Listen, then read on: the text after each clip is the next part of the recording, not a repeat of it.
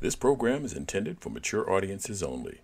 Altitude adjustment may contain language, images, or other content that some may find offensive. Your discretion is advised.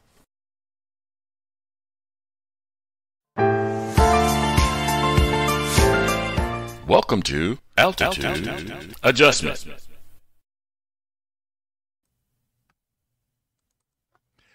Good afternoon. I'm Leon Davis along with Warren Harper and Leonard Davis. And this is Altitude Adjustment, the twice-a-week podcast talking about people, politics, and professions. And we look forward to a really great show today, and we appreciate you joining us. Today's show, the topic is COVID calamity, and I put a question mark. And the whole idea behind the podcast was to talk about, so we're 2 years into this COVID, what's it called? Pandemic. And I just kind of wanted to see what are some of the experiences that we've had, and do we think that things have changed any? Have we grown as a society? Have we learned anything that's going to be useful in the future, or are we just this was just a complete waste of time and energy, and so. That's where I'm thinking that we are today about the topic. So welcome, gentlemen. Hey. Welcome.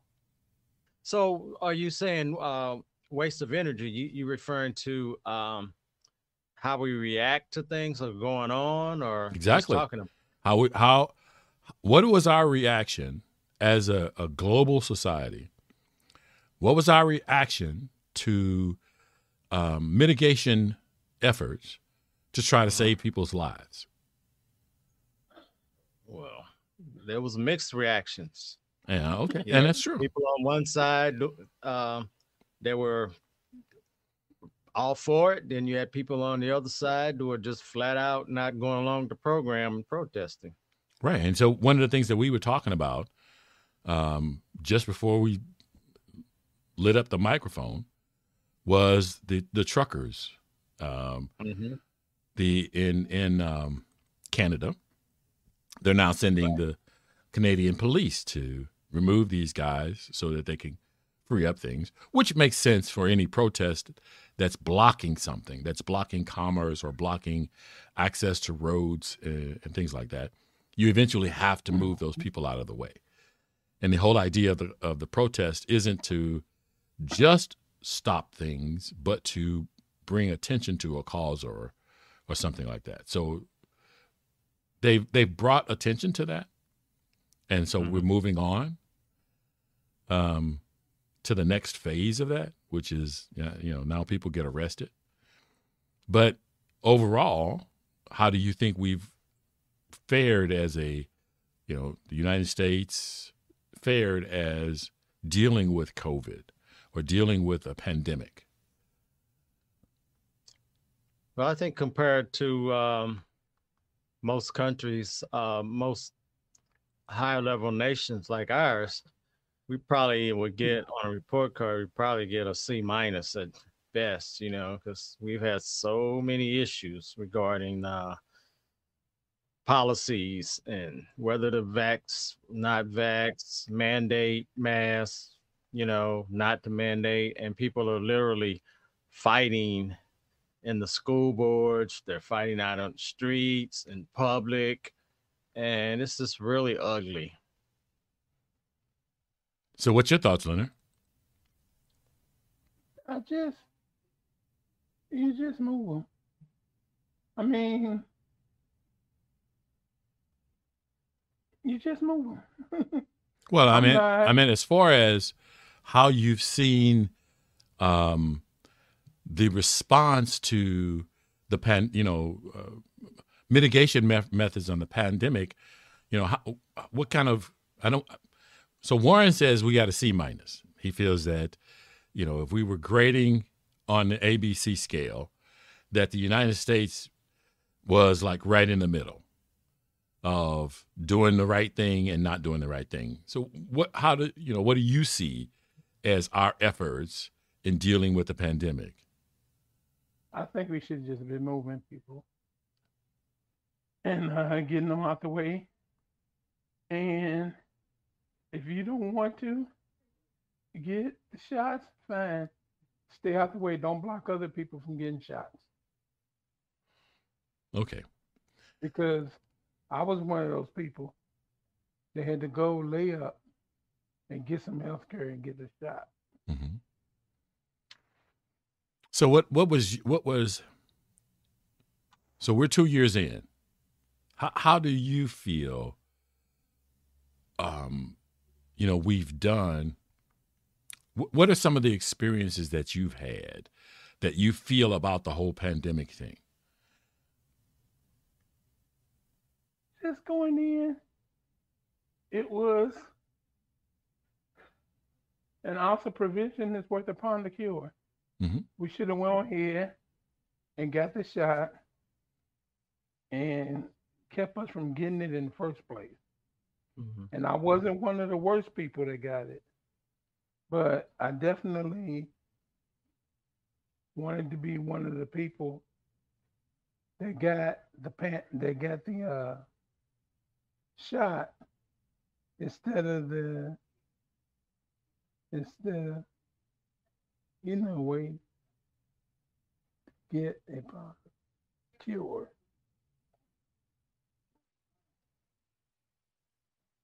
What you speaking about your personal experience? I'm thinking. Yeah. Okay. So were you hesitant to get the shot? I wasn't. Oh, you were. Matter of fact, the time I went to the hospital, I was set up to go get the shot that week. Mm-hmm. Okay. And I caught it before I could get to the hospital and get the shot. Right. So I like the idea of an ounce of a prevention and a pound of cure kind of thing. And so early on, we had the opportunity to shut things down. And I think it would have taken a bigger effort. It couldn't have been the United States closing off its borders and no one else doing the same thing. China had already went into lockdown. And some other countries started to go into lockdown, but there were other countries that refused. They just wouldn't go along with the lockdown. So there was always going to be, until we had a global response, there was always going to be this opportunity for things to get pretty hairy. Would you agree? Yeah, well, I don't feel that we have a real global response right now because everything's out of sync. Some people are saying, removing the mandates, go out, you don't have to wear a mask. Some people are still trying to enforce mask policies and people are rebelling. So I think there's no uniformity in policy, and it hasn't been that way for the most part. People are just kind of reacting to the reactions. Well, I understand. I think I fully understand. It's difficult to get a global response. So, like, the more people that you include into something, the less likely you are to get to have one idea bubble up to the top. So, in order to some countries are going to say, well, we don't have as many people that are that have the high risk factors. So why should we shut our borders to help you? So I think a global response would have been difficult, but I think a global response was probably necessary because, as we see, it became a global pandemic. There was no country that wasn't touched by it. So it would have been interesting to, I don't say interesting. So I'm trying to pick the words. It would have been necessary to at least try to put together a global strategy for dealing with the situation. And I think we as a country as a global leader, because you hear that a lot about how the United States is a global leader, how we're a global leader in business, how we're a global leader in science, etc. Blase, blase. As a global leader, as a country that wants to be in the forefront of everything that goes on in the world, we completely dropped the ball. Completely. We spent more time denying that it was dangerous than trying to build a coalition around saving the world. Yeah, well, that all points to leadership. When you have leadership that doesn't have a clue as to what's really going on, or wants to be blinded by the light, more or less. It's right in front of him, but he can't see it and still denying it. That made it real complicated, Yeah. Then you had all the conspiracy theories coming into play. And that's what I mean. So rather than taking the lead, rather than leading, even by example, trying to build coalitions with other countries, the leadership at the time even denied that it was a problem when they knew it was a problem.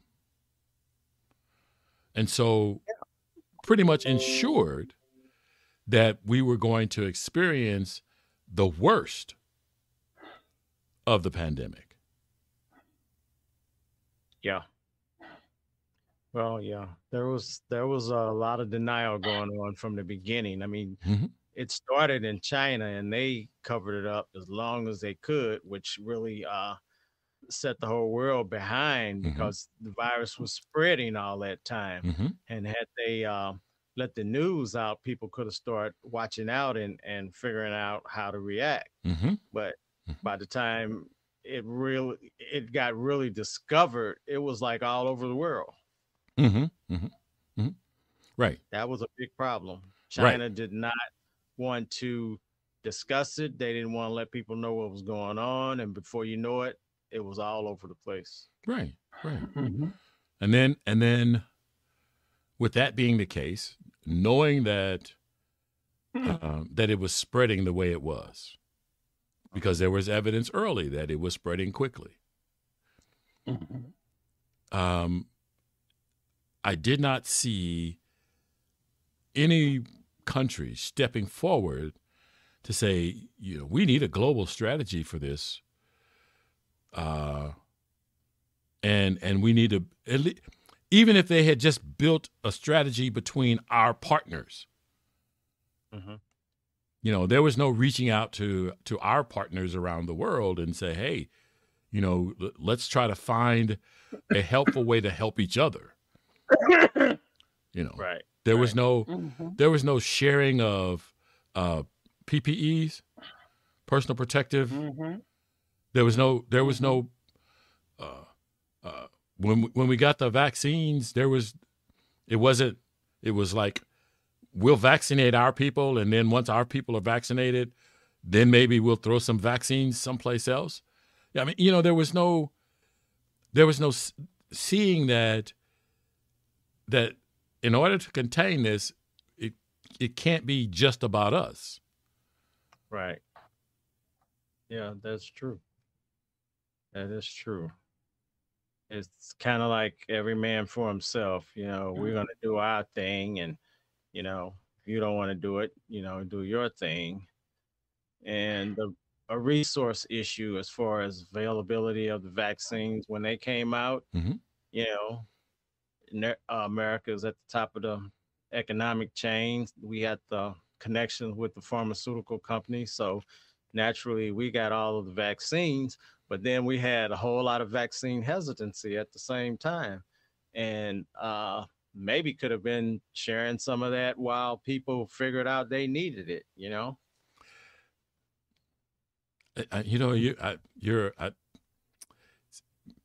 excellent point. Let me put it that way. You just said something that's just like, oh, you open up this box and there's like so many things I want to say. So yeah, I because of our economic system, somebody feels like they got to make money. And so instead of sharing, instead of being able to put into play something that saves people first, and we worry about compensation later, it was, we're going to do our thing and worry about compensation first, because they were even arguing about who's going to pay for it when they were arguing about creating it, right? So yeah, pretty much. So yeah, I don't know, and so in the scope of things, I don't know if we've learned anything from that. So the question is, are we going to learn anything from that? Now I realize we're not out of the pandemic. So doing a quote unquote autopsy or going back and looking at best practices and what we learn and what we need to make modifications to going down the road haven't been done. And you don't hear anybody talking about it because we're still arguing about people taking the freaking vaccine. Yeah. We're still arguing about simple stuff, right? We still got truckers. Mm-hmm. We got a group of truckers stopping interstate commerce when the economy has already been hurt. Everybody's economy has already been hurt because they don't have workers to unload trucks, and they don't have enough truckers to move stuff. And so they're going to make a statement in an already weakened economy, that's not back to normal. And we haven't given the okay that everything is all back to normal, or at least to a reasonable standard of long-term viability. Yeah. And right. so how do I'm gonna ask a Warren question. How do we fix that? how do we fix that? Short answer is can't fix stupid. I mean, we're living and learning, and this is a long lesson because the pandemic is not going anywhere, and we're still trying to figure out who's right, who's in charge, what you can and cannot be told to do. That's the big issue right now. You got people that just don't want to comply. That's a bad word nowadays, Mm-hmm, mm-hmm. So, I when I look at, let's take police brutality. Okay. This is kind of off the subject, but I feel like if I want to save my life, I'm in a confrontation with the police. No matter how wrong they may be, I might have to comply just to live and deal with it another day. Okay. So complying, being a part of the discussion, and this example is just an example of that complying for the people to live. So I can understand that. I grab that. And so the question then becomes, So one of the issues is, we could have solved the situation a lot sooner if we would have more buy-in, and that's my business word, buy-in, from more people about a solution. So part of the problem was communication. Communicating masks and wearing masks and mitigation strategies like staying indoors and not going out. So there was that communication aspect of it that was fraught because people feel like it changed from moment to moment. So they didn't know who to trust. And so rather than trust anyone or anything, they just went with their own gut instinct. And we know people's gut instinct is all over the map. Every person's gut tells them something completely different. So there was never going to be any kind of solidarity there. So I recognize that. But I also understand that science is not exact. That the whole masking thing, the whole, staying 6 feet, that kind of stuff, that came about slowly. It didn't start out that way. Because at first it didn't have the 6 foot rule. I think the very first thing that came in was to stay indoors. I think that was the very first part of it, right? If you remember. Got to stay indoors, isolate, right. From other people. Right. And then there was these are the symptoms. So if your symptoms, stay away, that kind of stuff. And then there was a concern that the virus lived on surfaces and that you can get it that way. And then they later came back and said, no, it doesn't live on surfaces. And I understand that. I understand, sometimes you do things out of an abundance of caution because of previous experiences, and then you find out that you don't have to do that anymore. And that's reasonable. But what that does for some people is it's a license to ignore anything that comes after that.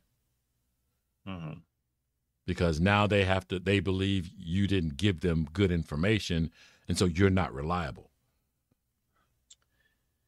I think that's part of the problem with this virus is that its very beginnings came out of the shadows, really. China covered it up. They hid it. Then they pointed toward this market where nothing seemed to have changed over all these years. And all of a sudden we get this wild mutation. But then the news comes out. People do realize that they got this viral lab right down the road or a few miles. And even the United States had some involvement there, but they seemed to be so hush hush on everything that was going on. And then all of a sudden, everybody started creating the science started being developed. And I think people were just very skeptical on trust because of the way this whole thing evolved. It was a trust issue. And so, yeah, I think that was probably where I was trying to go. But if the science community is learning OJT on the job, and they've never dealt with anything this significant on that scale, they're going to operate from a position of caution. And so they're going to say some things that they're later going to have to go back on. Well, yeah, that's, I understand that. But if you look back through history, people have a lot of reasons to be suspicious of the science community as well. Why is that? Because of things they've done over time, the Tuskegee experiment, Henrietta Lacks, and all sorts of stuff, that they've done a lot of undercover bad things. Mm-hmm. And so a lot of people are looking at them like just not trusting them. Mm-hmm. It's all filed under conspiracy theories when you don't trust the government, but people feel like they have a good reason. Well, now you're equating the science community and government. So I'm going to say at this point you have to disjoin those two. Well, yeah, you can, but then the major agencies in charge are governmental agencies, and they all work together. You've got the CDC, the WHO, you have other organizations, and then Now, you those have aren't government independent. organizations. Those are medical organizations, though, aren't they? Well, but they speak on, but the government they speak on behalf of the government policies. Well, okay. So the CDC is a private organization. Is a private medical organization, or is it a government medical organization? It's a government medical organization, Mhm. and their goal is to get governmental things out regarding science. I'm sorry, what?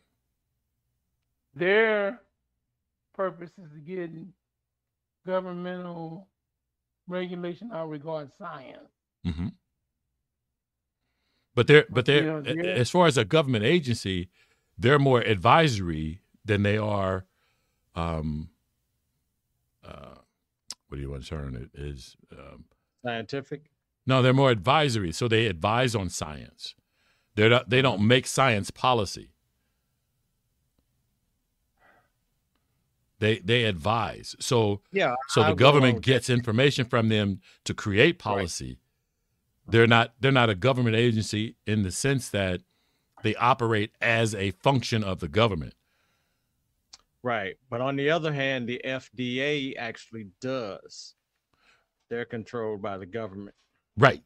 That is a government agency. The CDC is not it is an advisory agent and not a function of the government.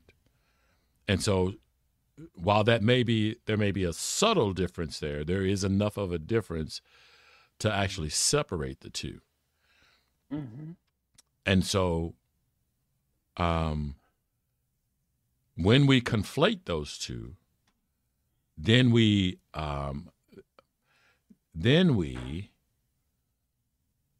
put that information in doubt when it's not necessarily should be in doubt. We're creating an association between the organization and another entity that isn't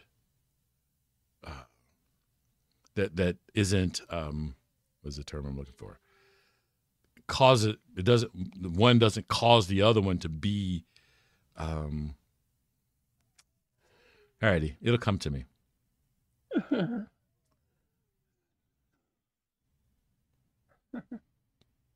But I understand what you're saying, like the Tuskegee and some of the other things that have been done in the name of science, which has caused people to, distrust. And some of the early vaccines, or you have a situation where the pharmaceutical company jacked up the price of the EpiPens. Let's take the EpiPens. Mm-hmm. So the EpiPen situation, then you've got Joe Manchin and his daughter were connected with that. So Joe Manchin, so Joe Manchin gets a bad name in the government because he has a relationship in the private sector and the pharmaceuticals. Then there starts to be this growth and distrust between the two. Now, I'm not saying that the pharmaceutical companies haven't done enough to create their own bad will and bad faith, but they're not doing enough to get out to the consumers that they should be trusted. Well, yeah, that's hard to do when your main focus is mega profits. and folks can't afford the drugs that they make. So, that's just automatic. And the thing about the exact same the cost of a drug in Canada may be hundreds of dollars cheaper than here in the United States. And then they come up with some jackass explanation of why that is. Right. And who controls the cost of drugs in Canada?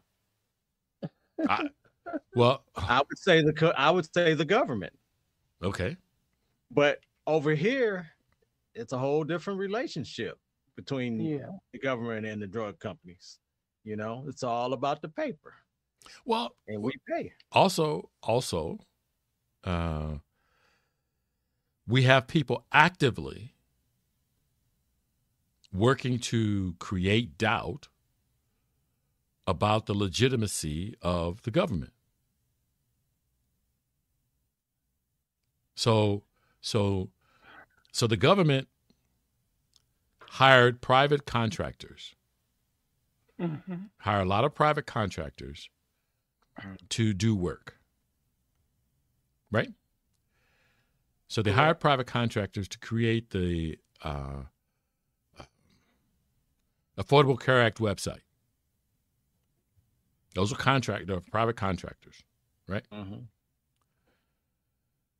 When those private contractors failed, their initial efforts failed, it wasn't private industry that took the hit. Right. It was the government that took the hit. Right. Because the government hired them and people felt they were responsible. Not saying right or wrong. But the thing is that it further harms the trust of the government, because I've heard a lot of people say that the government can't do things as well as private industry. But the government hires private industry for much of the work that is done. Sure. Military spending. Those are a lot of. I remember back for the $700 hammer and the $1,000 toilet and all that kind of stuff. Those were private contractors. Yeah. But the blame went to the government because people wanted to. They couldn't blame private industry because they were backing private industry. Right. Well, if your congressman goes out and hires a contractor that's going to charge you $50,000 for a job that's only worth $10,000, I mean, how could you not blame the politician?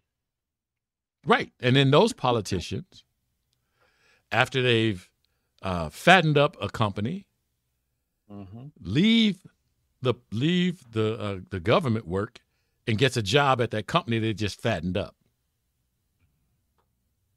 Right? The American way. So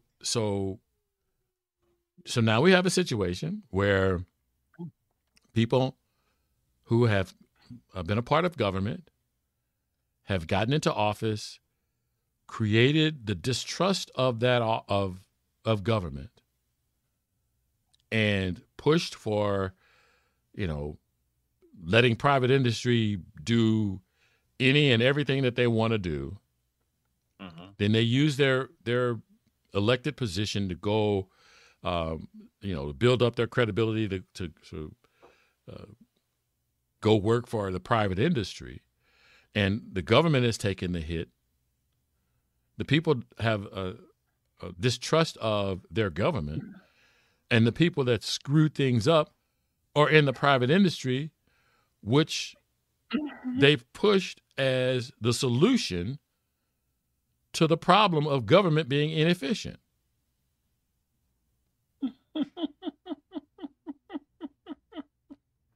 So then we come to a situation where government now has to manage a pandemic, and they don't have the trust of the people because of years of undermining the trust of the government for the private sector, who was the problem in the first place.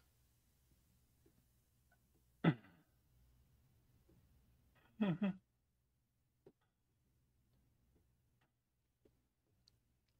So being able to try to manage this pandemic to mitigate the problems was the biggest clusterfuck it could be. Does that make sense? Well, we're dependent on people to make the best decisions and the best choices. And right now, you can't get people to agree on anything. We're so divided, you know. It's ridiculous. That's just the political climate we are in right now. People are not agreeing on anything. People are protesting everything, and people are fighting in the streets. So we're, we're going to be in this pandemic for a while. It's my prediction because people just can't make the right choices or figure out what's right. I don't have any idea about the length of time that we're going to be in a pandemic. I think there are a lot of people that are working very hard. No, I know there are a lot of people that are working very hard to bring this under um, manageable a manageable solution. The, Yeah, the, the, absolutely. the, But they have a lot of opposition. absolutely, and that's what I'm trying to get at is those people that opposition. So you got these truckers saying that they're not going to take they're not going to take the Vaccine. vaccine, and they're making it very public that that's not what they're going to do, and so they're actually making it difficult to be able to build solutions because as long as, and I'm not saying if you have concerns, you just have to shut up so that we can build solutions. I'm saying make sure that you're not, that whatever, and I'm sure they believe that they're absolutely sure. But be concerned or cautious about the long term, what you may be creating in the long term for your short term behavior. Sure. Right? Oh yeah. I mean, you're preaching to the choir. These people that are opposing mandates and don't want to submit to wearing masks and things like that, they're causing a lot of people to suffer. But they feel that their civil liberties and their freedom is more important. So this is where we are. So, Well, that's a false. I'm sorry, what, Leonard? I say that's a false argument. The civil liberties and their freedoms. Whenever they don't want to go with something, they come up with civil liberties, religious liberty, and their freedom. Well, that's the way they feel. They feel that they have a right to do pretty much what they want to do, and the government cannot mandate or dictate to them. That's the whole thing. And I keep saying I believe all of this goes back to the founding of the country when the settlers were fighting for independence from Britain. They had a saying, give me liberty or give me death. And the key three words there are me, liberty, and death. Me, me. Selfishness. Liberty, freedom. Freedom to do what I want to do. Selfishness again. And then the death is the nail. When people are willing to die for what they believe in and you disagree with them, then you got a problem. So I guess I understand that. But here's my thought. So I understand how my liberties, I have to understand how my liberties impact the community around me. Right? So I have freedom of choice. Mhm. I have freedom of choice, and I will fight for that freedom of choice. But if my choice kills my neighbors, so you can't burn your leaves on your property. The reason you can't burn leaves on your property is because the wind could blow those leaves, those lit leaves, into other people's properties and spread the fire. Mm-hmm. So your liberty to burn leaves is then modified so that you are not able to harm other people. But as Leonard notes, and is that people are hanging on to liberties regardless of who they hurt. They don't. Because they have the me, my attitude. Right. And where I understand,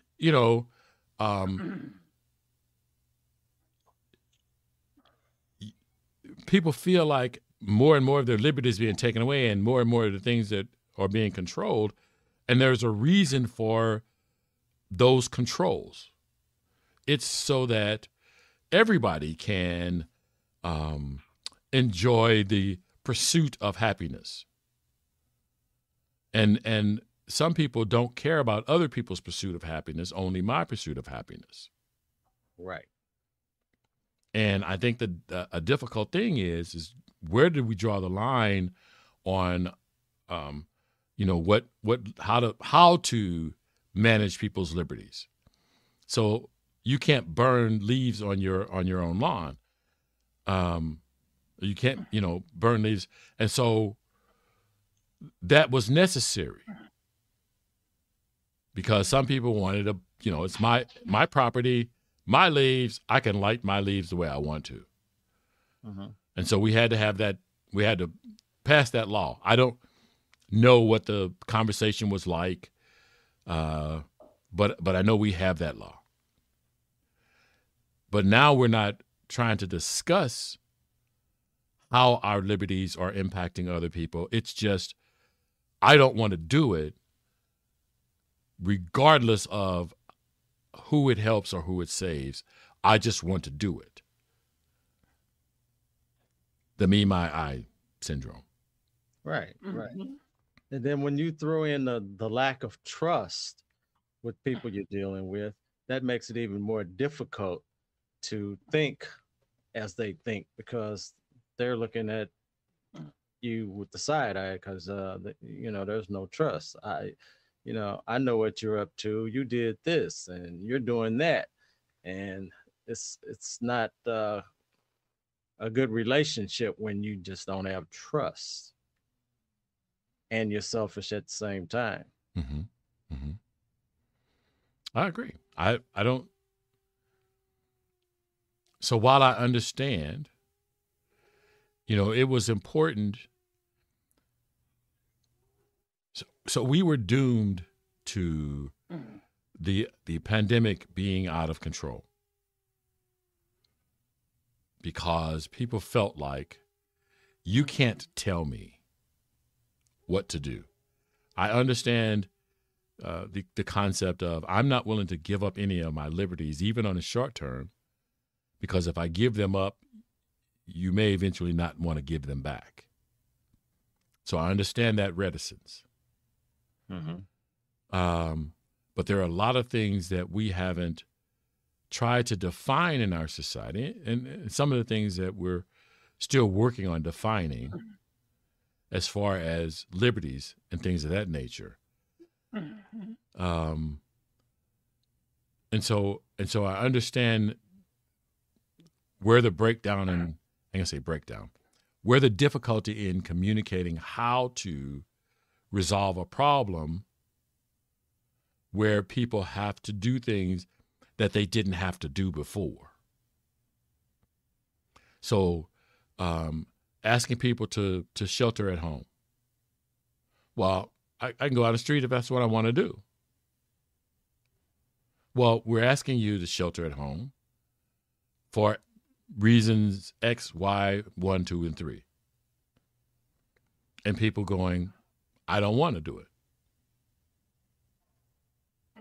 How do you get them to understand that it is necessary to ward off something that's going to do an inordinate amount of damage?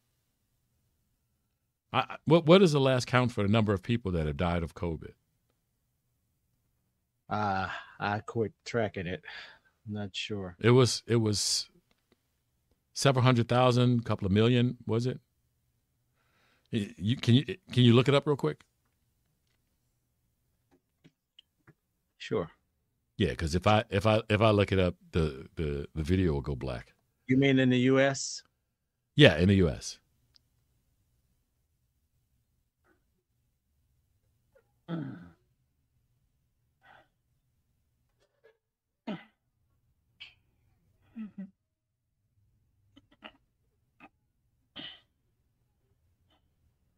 Okay, let's see. Let's give me. Okay, it looks like that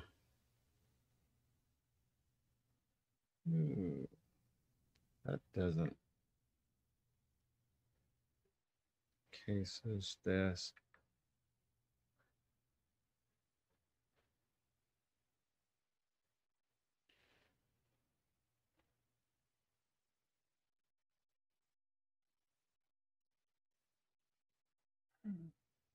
Well, okay, right now the graph I'm looking at shows 915,000 in the last 30 days. That's not a total, but that's just 30 days. Okay, so what kind of search did you do? I just said U.S. COVID deaths. Let's see. Let me put to date in here. See what happens.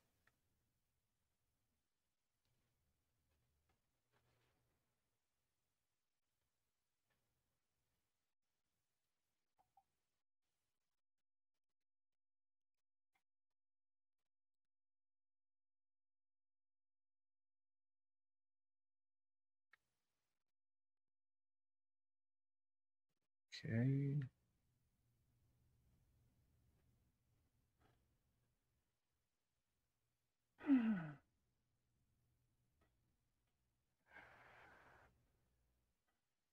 Okay, as of February 9th, 2022, number of confirmed and presumptive positive cases. Well, that's positive cases. Deaths. Why do they have to break all this down? Okay. Looks like as of February 9th, okay, 906,000. Does that sound right? Well, I'm counting on you. I haven't looked at it recently. Yeah. Total deaths 906,000 is what I'm thinking. Okay, so that's we're creeping up on 1 million. Yeah.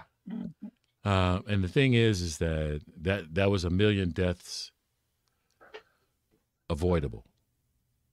Sure. Right? There's a million deaths probably avoidable. And I'm going to say probably. I don't know if we could have avoided all those deaths. Okay, why do you say that? I mean, how so? Okay, so you're answering a question with a question.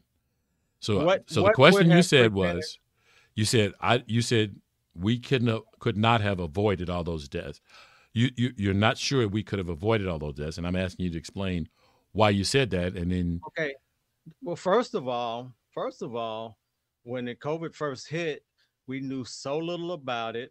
We had no drugs or medication, and people were just dying. Right. And it took a while. How long before we came out with the vaccine or any type of treatments? Right. So those people were just going to die pretty much. Okay. But we also didn't take any mitigation strategies. We didn't do anything to try to ward it off.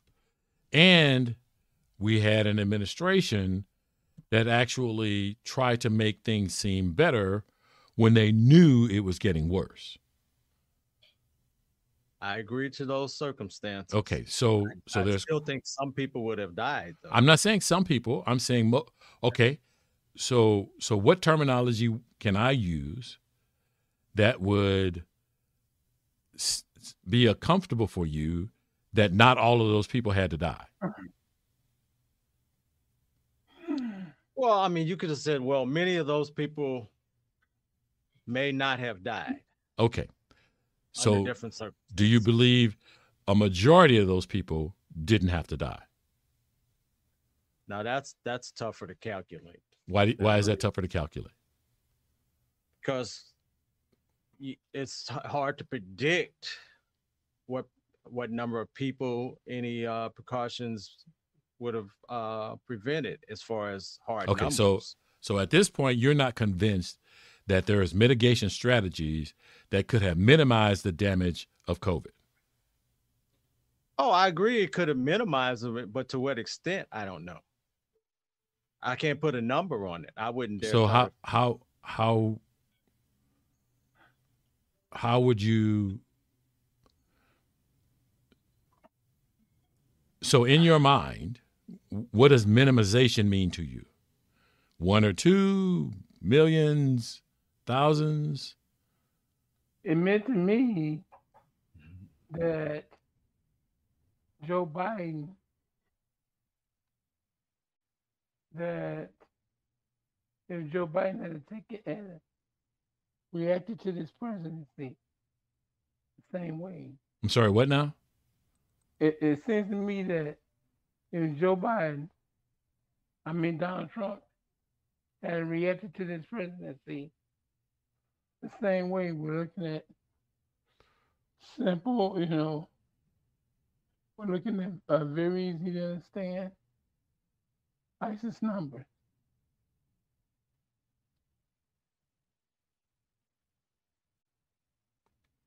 The question is, what number would you put on the amount of deaths that wouldn't have occurred?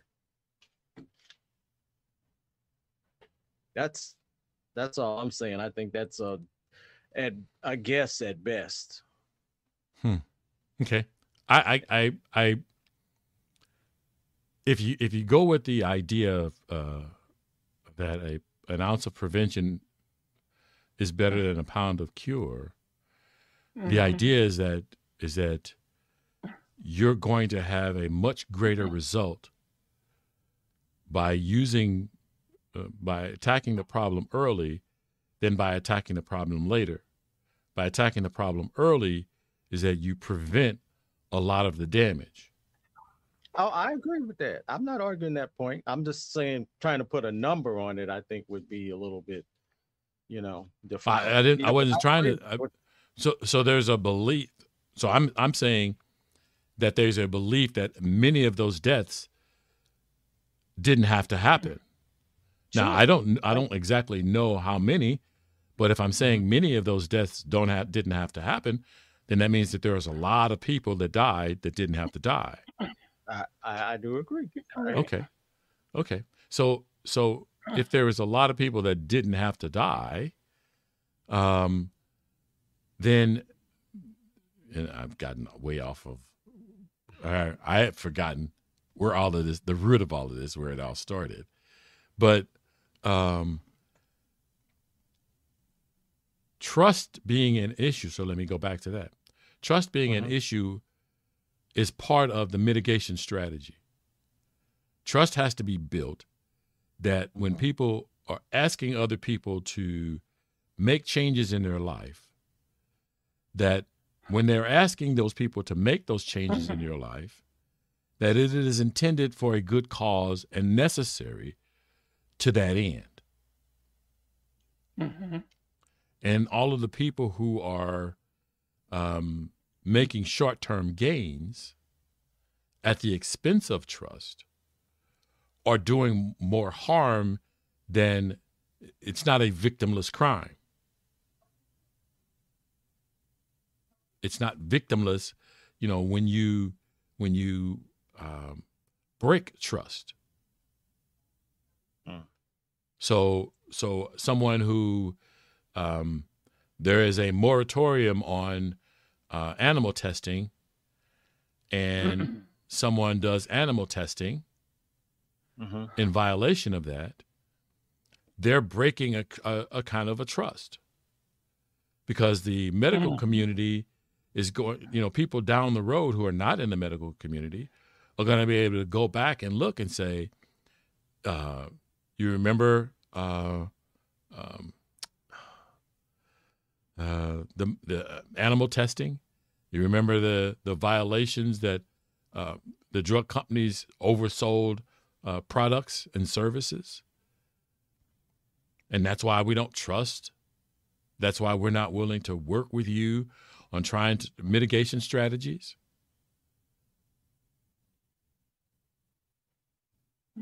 Yeah, I mean, people remember.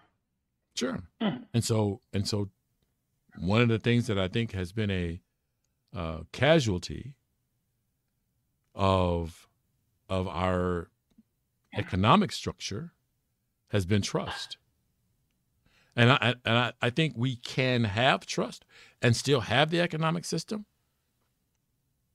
but the difficulty has come that there are a lot of people who don't see trust as important as making money.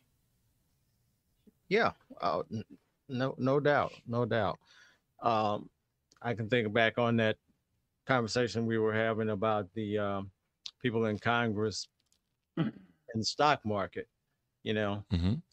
Even in the situation where they say, well, I put it in a blind trust, people are not going to likely trust them. They're still finding ways to manipulate, the whole situation. Exactly. And that's what I'm talking about. When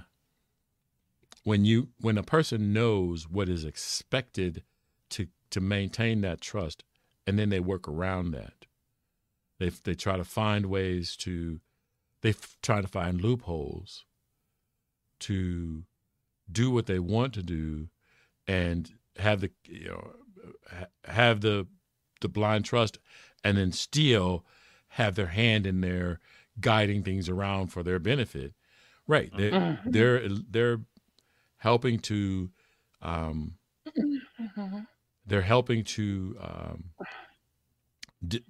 distrust to be fertile, to grow, that kind of stuff.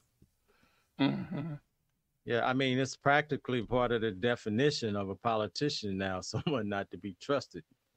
Right. Unfortunately. Right. All righty. Well, next week, we've got Power Partners. That's going to be an interesting topic. And then we've got a documentary. What do you call him? Director. Brett Premack, the video jazz guy. It's going to, we're going to preview we're going to talk about his documentary. And we'll send out some information during the week. Make sure you join us. I want to thank everybody for being here. We will be back next Friday. Any last comments, guys? All right. No, I'm good.